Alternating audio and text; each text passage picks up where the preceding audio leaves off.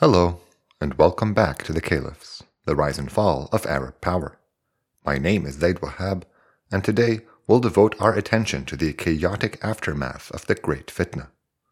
Al-Ma'mun's decision to remain in Khurasan following his victory left much of the caliphate in disarray, especially where his brother's regime had been most dominant. Unsurprisingly, the worst impacted region of all was the Abbasid capital province, Iraq. Rebellions abound over a stretch of tumultuous years, and the caliph's officials often got in the way of effective governance, some due to ineptitude and others personal ambition. Episode 57, Interregnum.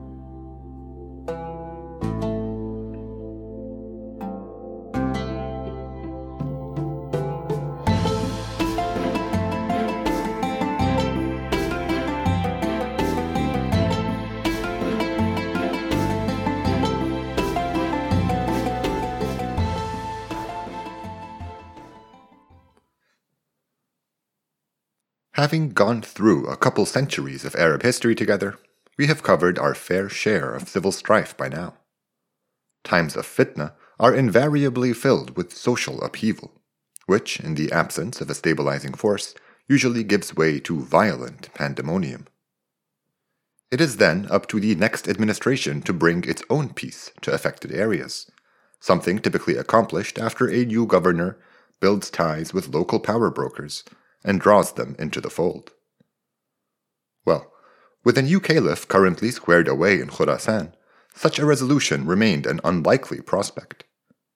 The issue wasn't just his remoteness either. Al-Ma'mun had never planned on ruling the caliphate this early. Having secured a miraculous victory, he'd had no time to develop a vision for the many provinces that had now pledged their allegiance to him. His small retinue of advisors and commanders was fit for a provincial governor, but nowhere near the size required to provide the manpower for ruling the entire caliphate. The 25-year-old Al-Ma'mun handled these problems the same way he had handled the fitna, by trusting his wazir, Al-Fadl ibn Sahel, in all things. Before we begin, it's worth taking a minute to say a little bit more about how our leading characters are portrayed in our sources, as that will help us make sense of this confusing time for the caliphate. Al-Ma'mun will go on to be a great caliph, and we come across virtually no criticism or negative portrayals of him even during this precarious transitionary period. While our sources do credit Fadl ibn Sahel with guiding Al-Ma'mun to victory in the Great Fitna, they also blame him for everything that was wrong with the new caliph's reign. The overwhelming perception was that Al-Ma'mun was being controlled by his wazir, much like his brother had been by the cunning Al-Fadl ibn Rabi'. So while the caliph will be largely missing in action today, Fadl ibn Sahel will take the lead as the manipulative, power-hungry advisor. It's also worth keeping an eye on Harthama, who will play the unlikely role of the tragic hero in this tale. Now, there were rebellions in every corner of the caliphate, even Khurasan, but our primary sources, the earliest non-religious histories, were all written in Baghdad, and this should alert us to the possibility of bias.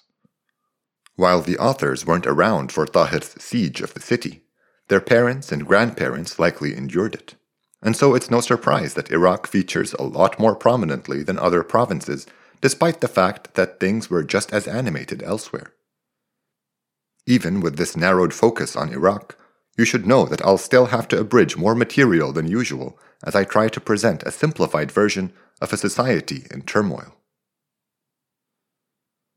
Since Iraq will occupy such a prominent place in our discussion today, a good place to start would be to try and imagine what local attitudes were like there.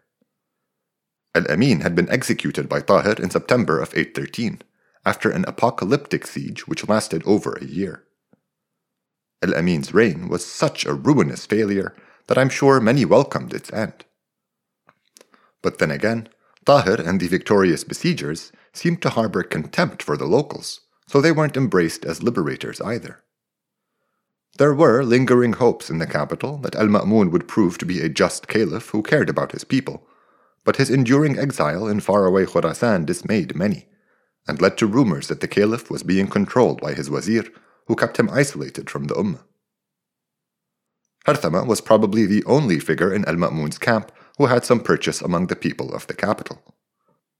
His long history of service to al-Rashid, his efforts to avoid unnecessary damage during the siege, and his repeated offers of safety to al-Amin meant that the Iraqis saw him as a trustworthy figure in uncertain times. The final significant element in Iraqi society was the large Abbasid presence in the province. Lucky for us, al-Amin had held a census for his clan, and the results had come back saying there were over 33,000 Abbasids in total. We can assume that most of these were in Iraq, and many of them had networks of loyalists extending their support even further. This faction had been loyal to al-Amin, but they were willing to accept al-Ma'mun now that he had come out on top. Their priorities were simple: to maintain leadership over both the province and the caliphate. Following their victory, Tahir and Harthama endeavored to build a sense of stability in Baghdad and other Iraqi cities, but the absence of state policy meant any assurances they gave could only go so far. Despite this serious handicap, things had begun to calm down before the new administration's first orders arrived from Maru. The timing of these events is a little difficult to make out, but this may have come as late as the summer of 814, so almost a whole year after al-Amin's execution. The caliph's orders were for Tahir to relinquish all the land and treasure he had conquered to the wazir's brother, al-Hasan ibn Sahl, who would become the new governor of everything from Iraq to the borders of Khurasan. Furthermore, Tahir was ordered to march on to Raqqa, then Mosul, Jazira, Syria, Egypt, and finally Africa, to defeat any insurgencies and officially accept pledges for the new caliph on his behalf. Harthama was summoned back to Khurasan with no explanation. Our sources broadly interpret these early moves as a transparent attempt by the caliph's wazir to monopolize control over the caliphate's richest and most important provinces. They report that Tahir felt shortchanged by this new arrangement and was particularly upset that he no longer had the resources he needed to pay his men, and now had to instead march them on yet another campaign. Harthama was apparently treated very curtly by the incoming governor. He was probably regarded with deep suspicion by both Hasan ibn Sahl and his brother the wazir. Fadl ibn Sahl must have been especially alarmed at the great influence Harthama wielded in his native Iraq, and so he ordered him back to where he could be more easily contained. Both Harthama and Tahir saw Fadl's shake-up as a self-serving power grab, but neither one of them hesitated in following their new marching orders. Unsurprisingly, the tenuous peace they'd managed to cobble together in the province immediately collapsed. Hasan ibn Sahl's appointment completely alienated the Iraqis by confirming their worst fears, that the caliph was a mere puppet in the hands of his crafty wazir. The idea that al-Ma'mun might just be kept in Maru indefinitely terrified them, as it meant that Iraq ran the risk of being relegated from seat of Arab power to some forsaken backwater, as had happened with Syria following the fall of the Umayyads. This insecurity underlay a volatile atmosphere, which saw several rebellions against Hasan's officials and authority. We'll focus only on the most threatening one, a movement in Kufa led by an ex-soldier of Harthama's known as Abul Saraya, or the Bannerman, which succeeded in bringing a Hashemite to power. Abul Saraya's unit had been disbanded after his commander was ordered back to Khurasan, but the charismatic soldier seems to have had a unique gift for channeling and amplifying discontent. In early 815, his ragtag forces defeated an army of over 10,000 that had been sent to quash them, and the unexpected victory kicked the insurgency into high gear. Within a month, Abul Saraya had encouraged rebellions in other cities, and before long he claimed control over both Wasit and Basra, effectively limiting Hasan's authority to the crumbling capital. Even the sudden death of the Hashemite he championed didn't stop him. Abul Saraya simply found a younger one in whose name he now claimed to fight. He defeated another army of 4,000 and dispatched Hashemite emissaries to spread the uprising farther, this time to Mecca and Medina. It took this series of humiliating defeats for Hassan ibn Sahel to finally admit that he was in over his head. He wrote a haughty missive to Harthama, ordering him back to Iraq to clean up his mess. Harthama was in no mood for more of Hassan's attitude, so he rebuffed his request, saying he already had his orders to return to Khurasan.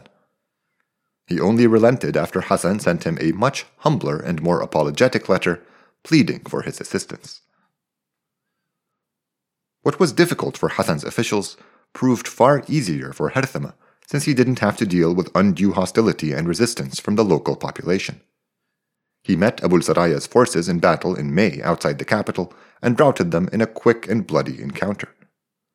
Abu al-Saraya escaped to Kufa, where he worked the locals up into a frenzy, causing them to pillage and destroy all Abbasid property in the city. His movement had mushroomed since its inception at the beginning of the year, but now that Harthama was on the case, rabble-rousing got far more difficult. See, there were plenty of Iraqis who were natural opponents of the Hashemite movement, not least of all the Abbasids and all their loyalists. But these factions did not feel comfortable working with al-Ma'mun's regime, at least not while it was represented by non-Arabs like al-Hasan ibn Sahl.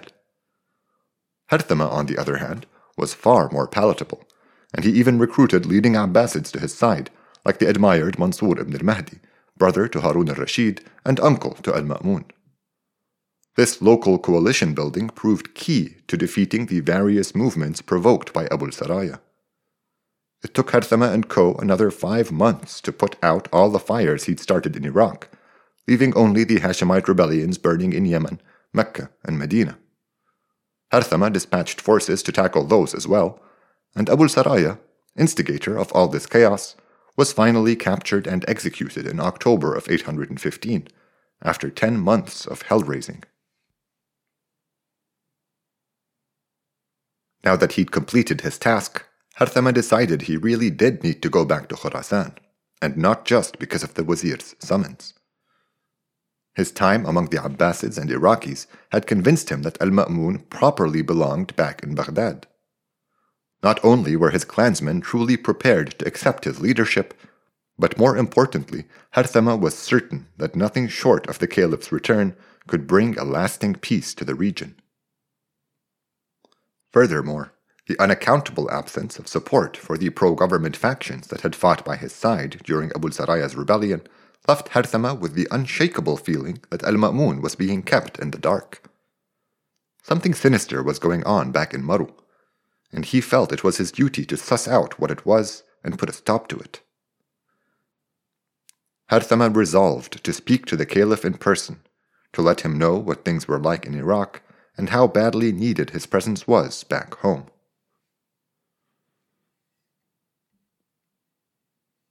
Before we follow Harthama to Khurasan, it's worth noting that his mere departure led to rioting in Iraq. We hear that the governor's troops mutinied and forced his deputy out of his base in the capital for the second time. These troops were mostly local recruits, remnants of the Abna. Tahir had taken his soldiers with him to Raqqa and beyond, and Abu al-Saraya's movement had cost the caliphate many loyal men from the east. Amid this chaos, some jailed Hashemites broke loose, and one of them took over Basra with the help of Abu al-Saraya's brother. This Hashemite came to be known as Zayd the Fire after he burned down all Abbasid property to the ground, a considerable chunk of the city. Other narrations say the nickname was in reference to his penchant for burning his enemies at the stake. Either way, it wasn't meant as a compliment. Both these movements were eventually subdued, but their timing speaks to how essential Harthama had come to be in Iraq. While he was en route back to Khurasan, Harthama suddenly received new orders. The letter from Maru said he had been chosen as governor of Syria, Mecca, and Medina, and that he was to return to the west in that capacity immediately. Harthama was determined to speak to the caliph, however, and he suspected that his new assignment had only been chosen for him by the wazir to ensure he never got the chance. After weighing his options, he decided to ignore the new orders and ride on to Maru for an audience with al-Ma'mun. We're told that upon hearing that Harthama had chosen to continue on his way, Fadl ibn Sahel immediately began working on the caliph's opinion of him. The wazir cast Harthama in the harshest light by characterizing his friction with Hassan ibn Sahel as borderline treason and pointing out how suspicious it was that Abu Saraya had been one of Harthama's soldiers before going rogue. Our sources, eager to blame Fadl for everything, inadvertently make it sound like Al-Ma'mun was helplessly and tightly wrapped around the wazir's little finger. The story of Harthama reached its tragic climax when he got to the outskirts of Maru. We're told he ordered his drummer and troops to make as much noise as they could so that the wazir couldn't hide their arrival from the caliph. Little did he know that Fadl had already poisoned Al-Ma'mun against him, and when the caliph asked what all that noise was, Fadl simply called it more proof of Harthama's disrespect and self-importance.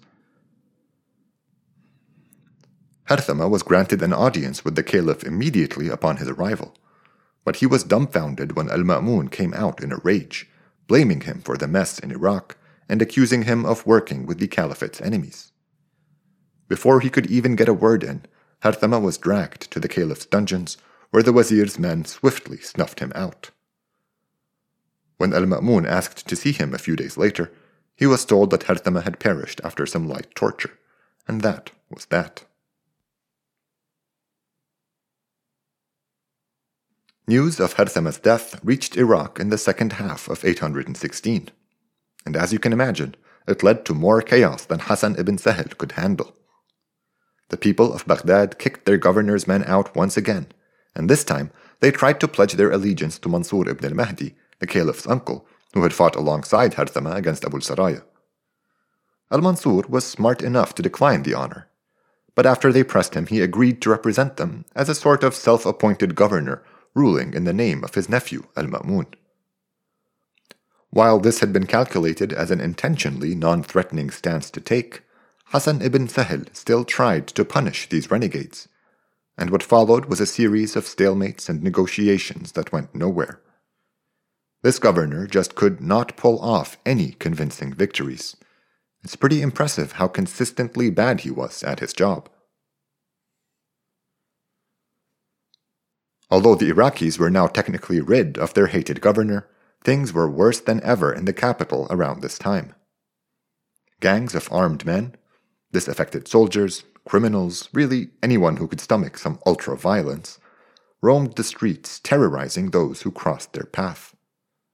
Rape, rapine, and coerced slavery became commonplace in what a mere decade ago was one of the richest, most advanced cities in the world.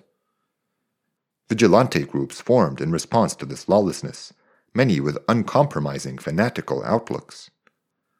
These movements made warlords out of some gifted preachers, but they in turn were soon consumed by the violence that propelled and surrounded them.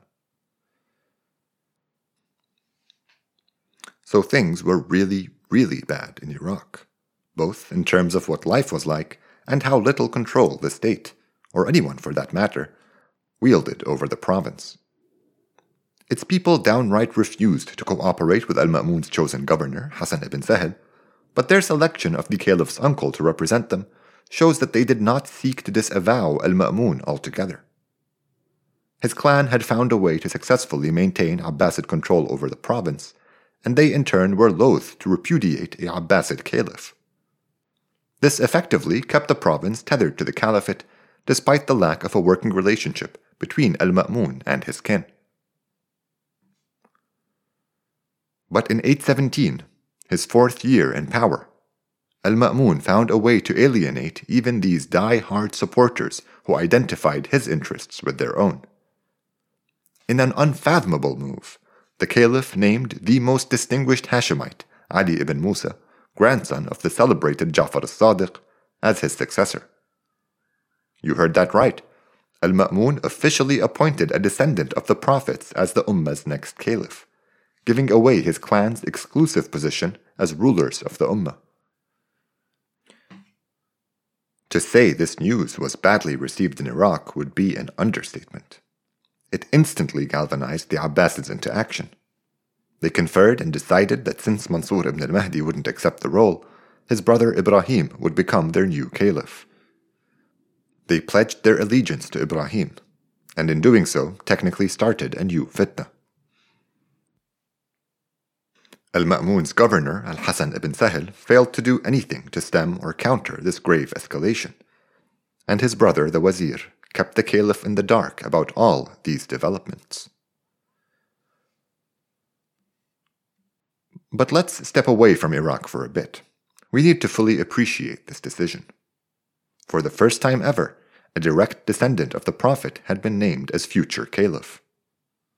There's no consensus on how this came about, and most of the explanations on offer seem to have ulterior motives and make little sense. For example, many narrations point the finger to Fadl ibn Sahel, saying it was something he had cooked up, either to try and leverage Hashemite popularity to his advantage or to strip the Abbasids of their power. Much of this openly polemical material is easy to dismiss based on its tone alone, and none of it explains why the wazir would want an educated, pious, and respected Arab leader to be named as the caliph's successor and become attached to his court. A man like that would be extremely difficult to control, and the name of the game had always been to keep the caliph away from everyone else, especially influential figures like Ali ibn Musa. The only explanation that makes sense to me is that Al-Ma'mun was simply taken by how perfect a Muslim and Arab leader Ali was. It may seem like a simplistic answer, but if we accept that Fadl ibn Sahel had no reason to open this can of worms, then there's no alternative, as the only other person capable of suggesting policy was the caliph. We'll dedicate a future episode to the Hashemites, and particularly to Ali's ancestors, but for now a quick recap will have to suffice.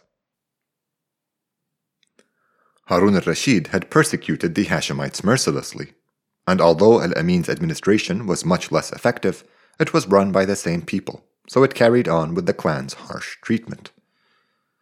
Obviously, the fitna gave the caliphate's enemies some room to breathe, and as evidenced by the many Hashemite rebellions, they still held some intrinsic appeal to the people. However, their leadership was so fractured it was practically non-existent, something which left room for men like Abu Saraya to lead the fight in their name. Ali's bloodline was the only exception, as it was an unbroken chain of supremely knowledgeable, charismatic, and highly respected religious scholars, of which he was the eighth link. Al-Ma'mun may have invited Ali to Khurasan as early as 815, and many narrations make the astounding claim that he repeatedly offered Ali the position of caliph, something which the Hashemite consistently turned down. We're told Ali only agreed to be Al-Ma'mun's successor because the persistent caliph wouldn't take no for an answer and kept asking for up to 2 years. There's so much that's strange about Ali becoming Al-Ma'mun's successor that it almost makes more sense that the whole thing was unplanned. For instance, Ali was at least 20 years older than the caliph, making the arrangement simply unrealistic. Another obstacle was the famously apolitical stance of literally every single one of Ali's forefathers going back over 130 years. This was probably why Ali stipulated his acceptance on the condition that he be allowed to stay away from all politics and administrative duties. Knowing this, it's hard to regard this designation of a Hashemite as successor as anything beyond the merely symbolic. Despite these hurdles, Al-Ma'mun moved ahead with his decision, and in March 817, Ali was recognized as the official successor. To mark the start of the new era, we're told that the caliph changed his court costumes and personal attire from the traditional Abbasid black to Hashemite green. There's a lot of hearsay at this point, and it's difficult to put stock in any of the stories we hear about Ali and Fadl ibn Sahel, as both figures are portrayed in exaggerated terms. I don't intend to waste time on questionable material, so let's just say that Ali remained in Maru doing his usual thing, leading prayers, guiding seekers, and educating religious scholars. He isolated himself from politics absolutely, until one day when he accidentally stumbled deep, deep into it. Here's what happened. While having a casual conversation with al-Ma'mun, Ali asked him what his plan was for the predicament in Iraq. It was immediately clear that the caliph was absolutely clueless about the situation and seemed to be under the impression that everything there was smooth as silk. Ali felt obliged to reveal the bitter truth, that al-Ma'mun's clan had renounced him totally after he had appointed a Hashemite successor. He then had to go a lot further back than that, as it seemed like al-Ma'mun had no idea that the Iraqis saw him as a weakling who had been captivated by a wazir whom they despised. It was a lot to take in, and the caliph could not bring himself to believe what Ali was telling him, in spite of all the respect he had for the pious man. Ali brought forth witnesses, leaders from al-Ma'mun's own administration, who after assurances of safety professed that they had been ordered by Fadl ibn Sahl to never divulge any information to the caliph personally. The wazir had managed to forestall Harthama's warnings to al-Ma'mun for a little over a year, but the cat was finally out of the bag.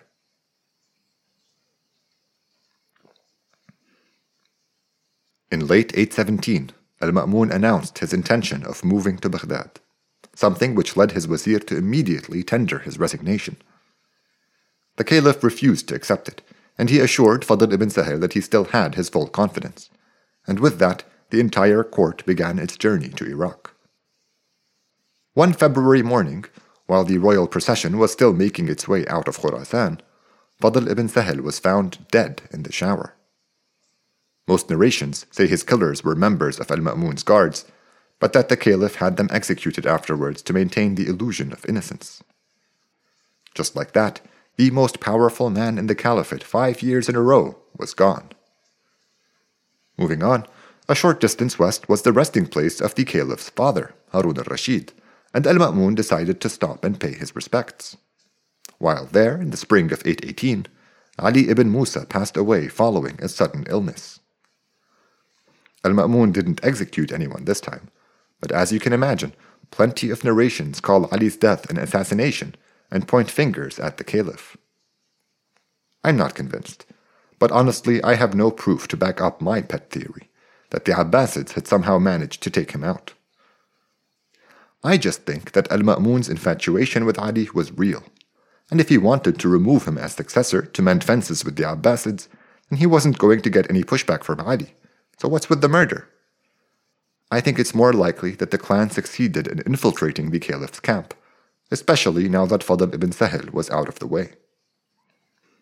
Either that, or Ali just caught something and died.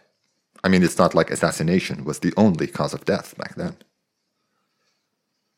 By the way, there is absolutely no consensus on anything I've said since al-Ma'mun found out that Fadl had been keeping him in the dark.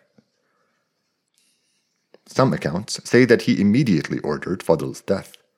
Then he and Ali set out for Baghdad. Others that he had them both killed, then made the journey alone. The dates are also all over the place. I literally cobbled together a narrative that made sense to me with this one. Because of the large personalities involved, this whole subplot with the Hashemite successor is extremely poorly preserved in Arab memory. The Iraqis were jubilant when they heard that al-Ma'mun was returning the Abbasid seat of power to its traditional home. Their years of resisting Hassan ibn Sahl had finally paid off, and despite the enormous toll it took, and the fact that most people expected Hassan to become even more powerful as al-Ma'mun's next wazir, it was an accomplishment they prided themselves on greatly. Now that there was no longer a need to oppose the caliphate, support for Ibrahim ibn al-Mahdi vanished practically overnight. All the leading Abbasids and their loyalists eagerly awaited al-Ma'mun outside the city to celebrate his long-desired return. Apparently, his arrival in green dress caused some awkwardness, because the tension wasn't lifted until the caliph showed up to court with his entire entourage in black a few days later.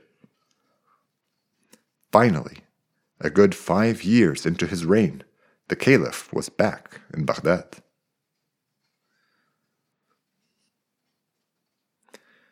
We've already covered so much today that I'm a little hesitant to jump straight into analysis and commentary.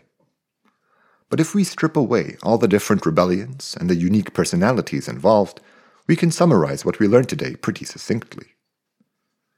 Although the Khurasanis had triumphed over the Arabs in the Great Fitna, they had failed to subdue them. Eastern dominance over the entire caliphate thus proved unsustainable.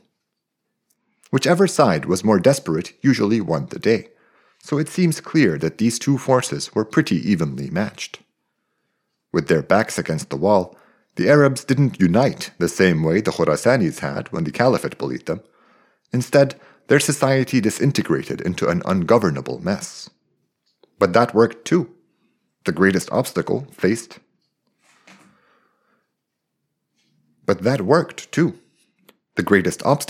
by Hassan ibn Sahl's administrators wasn't some army in the field, but the ever-present expectation of hostility from the resentful population, something far more disruptive to governance. Al-Ma'mun's extended 5-year absence from Arab lands also revealed something else. Without the support of a strong caliphate, Arab leadership would be contested, and the Hashemites were the only ones still throwing their hats in the ring. They were popular in the Arab peninsula. The Abbasids maintained a firm grip over Iraq, while in Syria, something entirely different was going on. A local tribal leader had united a small confederation around him and managed to resist both Abbasid and Hashemite attempts at encroaching on his domain. Further afield, we still find 3 other independent dynasties, the Aghlabids in Algeria, the Idrisids in Morocco, and the Umayyads in Andalusia. So it seems likely that without a powerful caliphate, the political future of the umma would resemble those smaller, independent principalities. We can also discern some familiar themes in the material we covered today. The fate of Al-Fadl ibn Sahl, everything from his meteoric rise to unfettered control over all matters of state, to his sudden, violent, and undignified end, is very reminiscent of the Baramika. The story Al-Mansur's Wazir, Al-Muriyani, had told over 3 generations back, about the rooster who had glimpsed his future in the caliph's oven, still rang very true. The position of Wazir had now repeatedly proven how problematic it was by nature, requiring a uniquely strong caliph to counter the ambitions of his indispensable advisors and to keep them in line. Finally, the paradoxical way in which Al-Ma'mun is portrayed during these dark years bears a clear mark of distortion. It's obvious that the narrations want to completely avoid blaming the caliph, but in doing so they inadvertently make him seem like little more than a pliable tool in the hands of his wazir. Their message remains consistent throughout, though. Al-Ma'mun good, Fadl ibn Sahl bad. The truth could well have been far more complicated. The hatred towards Fadl and Hassan ibn Sahl is never addressed in our sources either. It's simply accepted as is without the need for further explanation. It seems like belying all other social forces was the ethnic tension between Arabs and those they viewed as Easterners.